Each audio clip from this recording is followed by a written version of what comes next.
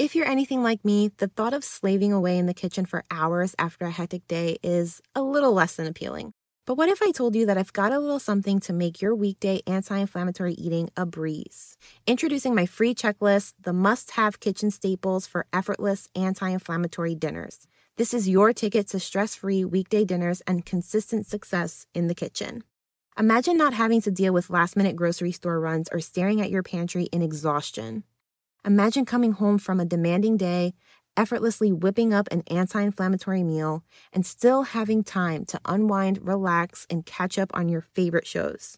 All you have to do is head over to betterwithcarbo.com/checklist and claim your free copy of this invaluable resource. Let this checklist be your guide to transform your kitchen into a haven of effortless anti-inflammatory cooking and well-balanced meals. Get ready for a life where weekday anti-inflammatory eating is not just easier, but it's downright delightful. Your journey to a healthier, more vibrant you starts right now.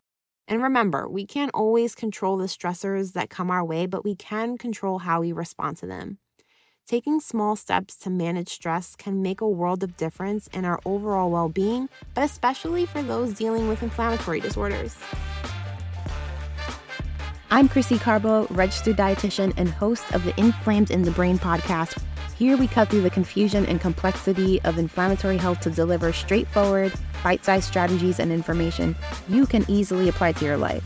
Not too long ago, I was lost in a sea of information, overwhelmed by the challenges of inflammation. But through years of trial, education, and self-discovery, I learned to break free from the chaos of fad diets and cultivate a practical anti-inflammatory lifestyle that not only helped me stabilize my own diagnosis, but thrive with it. Whether you're an autoimmune warrior or simply seeking a healthier, uncomplicated life, you found your tribe. Join me as we explore realistic strategies that can make a profound difference in your life. So if you're ready to embrace a simpler, healthier way of living, you're in the right place, my friend. Let's dive in, learn, and grow together. Welcome to the Inflamed in the Brain podcast. Let's get started. Hey guys, and welcome to another episode of the Inflamed in the Brain podcast. I'm your host and friendly neighborhood dietitian, Chrissy. And before we dive into today's episode, I just want to ask you, how are you feeling today? If you're feeling great, that's awesome. If you're not feeling so great, I'm here for that too. Today, we're going to be talking about the connection between stress and inflammation. It's a topic that can be a little uncomfortable for many of us because, let's face it, stress is a part of all of our lives, and some people actually take pride in how stressed they get. And don't worry, I'm not here to tell you to just stop stressing. I mean, seriously, has anyone ever found that just don't advice helpful? Yeah, me either. But what I want to explore with you and what I think would be really helpful for you is if we talked about how we can manage our stress and cope with stress just a little bit better. This episode holds a very special place in my heart because I'm a firm believer that stress plays a significant role in triggering all of our chronic disease. For me, especially, I 100% believe that stress played a significant role in triggering my own MS flare-up. I was diagnosed with MS during the most stressful time of my life. I was in the thick of a dietetic internship, attending night classes. I had a brutal commute, usually involving jumping between multiple New York City boroughs in a day. And then I had a very demanding first job that I absolutely hated. Meanwhile, my husband, who was my boyfriend at the time, was 2 hours away dealing with his high-stress job. We experienced a loss in the family, and our plans to move out fell apart, and we lost money that we worked really hard to get. And in the midst of all of that chaos, that's when my symptoms started. Fast forward years of reflection and gaining a holistic approach to health, I began to understand that stress isn't just about mental health. It profoundly impacts not only our brain health, but has a strong tie to inflammation that contributes to autoimmune diseases like MS. So I made a promise to myself that I would never let stress push me to the brink again without having the right tools to manage it. And I know many of you can relate, whether it's a recent diagnosis, the pressures of work, family matters, or just life's usual punch of everything getting thrown at you at the same time. So let's dive into the world of stress and how it impacts our bodies. And I want to equip you with 3 simple but mighty stress-busting tools that I personally rely on a daily basis. You can fit these stress management tools into any kind of lifestyle that you currently have in any season of life that you're currently in. And I should know this because lately I've been leaning heavily on these strategies while navigating the world of motherhood. No big deal, right? So anyway, let's kick things off by looking at the intricate relationship between stress and inflammation. Now, you may already be familiar with the term fight or flight response, but if it's new to you, the fight or flight response is a natural, hardwired, physiological reaction that we all possess. Its purpose is to prepare us to deal with stressful situations. Think back to the very, very distant past where the stressor might have been a saber-toothed tiger looking at you as its next meal. In this kind of scenario, our fight or flight response would kick in either to help us run away from the danger, flight, or gear up to take this thing on, fight. When the fight or flight response is activated, our sympathetic nervous system releases adrenaline and norepinephrine. These are neurotransmitters. They rev us up to get us ready to tackle the threat. This surge in neurotransmitters also leads us to an increase in the production of inflammatory proteins called cytokines. It's a natural and temporary response because once we've neutralized this threat or escaped it, our parasympathetic nervous system releases another neurotransmitter called acetylcholine. This one steps up to reduce the levels of those inflammatory proteins. Now, here's the problem. Our brains can't tell the difference between being chased by a prehistoric predator and modern-day stressors that might not be life-threatening, but they're still incredibly challenging to deal with. Everyday things like high-stress jobs, relationships, trauma, or major life changes can all trigger this fight or flight response.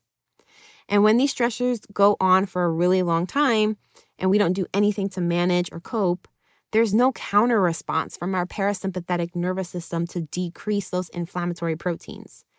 And as a result, we end up with persistently elevated levels of cytokines, leading to chronic inflammation, which in turn creates a perfect environment for certain inflammatory disorders to thrive. Something else to keep in mind here is that the fight or flight response also boosts production of cortisol in our bodies. Most of us recognize cortisol as the stress hormone, but its job is to provide you with the energy that you need to handle these stressful situations. Going back to the saber-toothed tiger, cortisol helps us by breaking down our body's glucose stores, converting them into energy for the smackdown between you and the tiger, or giving you the energy so that you can run and escape. Once the threat is gone, cortisol levels decrease and glucose levels return back to normal. However, in today's world where stressors can feel constant and unrelenting, your body might be caught in the cycle of increased cortisol, elevated glucose levels, and then tissue damage, which in turn will initiate an inflammatory cascade that results in chronic and systemic inflammation. So to sum it all up, both the frequent triggering of the fight or fight response and consistently elevated cortisol levels contribute to chronic inflammation. After going through one hell of a year back in 2015, I personally experienced the impact that this can have on your body. Since my diagnosis, I have made it a priority to incorporate stress management strategies into my everyday life, and I wholeheartedly believe that these tools have helped my diagnosis stay stable since, and have also saved me during the most recent high-stress season, motherhood. So I want to share with you 3 easy stress management tools that you can add to your toolbox to keep your fight against inflammation going strong, even during your most chaotic seasons of life. And that very first thing that I want to make sure that you have handy during that stressful season is holy basil tea, also known as Tulsi tea. Holy basil is an amazing adaptogen that does some real magic for your adrenal glands. It not only helps your body bring those cortisol levels down, but it also helps your adrenals become more resilient to stressors. So when I'm particularly stressed, I have 1 cup in the morning, after my coffee, of course, and then 1 cup midday when I normally start to feel that fatigue kick in. It doesn't necessarily make you sleepy, but the way that I describe it is if taking a deep breath was drinkable, it would be holy basil tea. The second thing that I want to share with you is put your phone down. Avoid Google rabbit holes and information overload. I totally get that many of you out there might be knee-deep in some serious life stuff right now, and I know that it's tempting to grab your phone and dive headfirst into the endless abyss of Google searches. I've been guilty of doing this too, but I have to remind myself that I have to put my phone down after a certain time, because after a while I fall into the comparisonitis trap where I'm comparing myself to other people. And if I'm glued to my phone, Google searching symptoms and remedies to said symptoms, I get really overwhelmed and even confused, because we all know there's a lot of contradicting information out there, and it just becomes counterproductive. While I do firmly believe that it's important to educate yourself and make informed decisions, it's equally important to set a time limit on your online research for your own mental health. Try not to do any research right before bedtime. It won't do your sleep any favors. And it also helps if you're checking out credible sources of information and listening to people who align with your values. Trust me, it'll make a world of difference. The last thing that I want to share with you might take a tad bit more effort, but I promise it's worth it. I want you to pause, like literally stop in your tracks and ask yourself, what do I need right now? And I get it, this might not always be the easiest thing to do, because you have to be aware of when you're feeling overwhelmed and really stressed to ask yourself this question. But when you do, it's like giving your mind a little breather. Maybe you need a change of scenery, a walk outside, a nap, or even a quick drive. Something as simple as just stepping out of the room can work wonders to clear your head and give your brain a much-needed break from whatever it is that you're hyper-focused on. Sometimes what I need is to just put on one of my favorite shows like Parks and Recreation for the 37th time, even if it's just for some background noise. For me, it's just really comforting. But giving your brain a breather isn't just about recharging your batteries. It's like hitting the refresh button on your computer.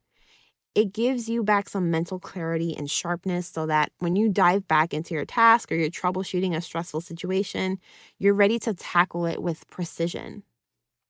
So there you have it, guys, the relationship between stress and inflammation, and 3 easy things that you can begin to do today to help manage your stress a whole lot better. I really hope that you found these stress management strategies as helpful as I have on my own journey. And remember, we can't always control the stressors that come our way, but we can control how we respond to them. Taking small steps to manage stress can make a world of difference in our overall well-being, but especially for those dealing with inflammatory disorders. And if you're in the thick of life right now, I recommend just start implementing at least one of these strategies. You might have a really hard time doing something for yourself every day when you're just starting out to be more mindful about your stress.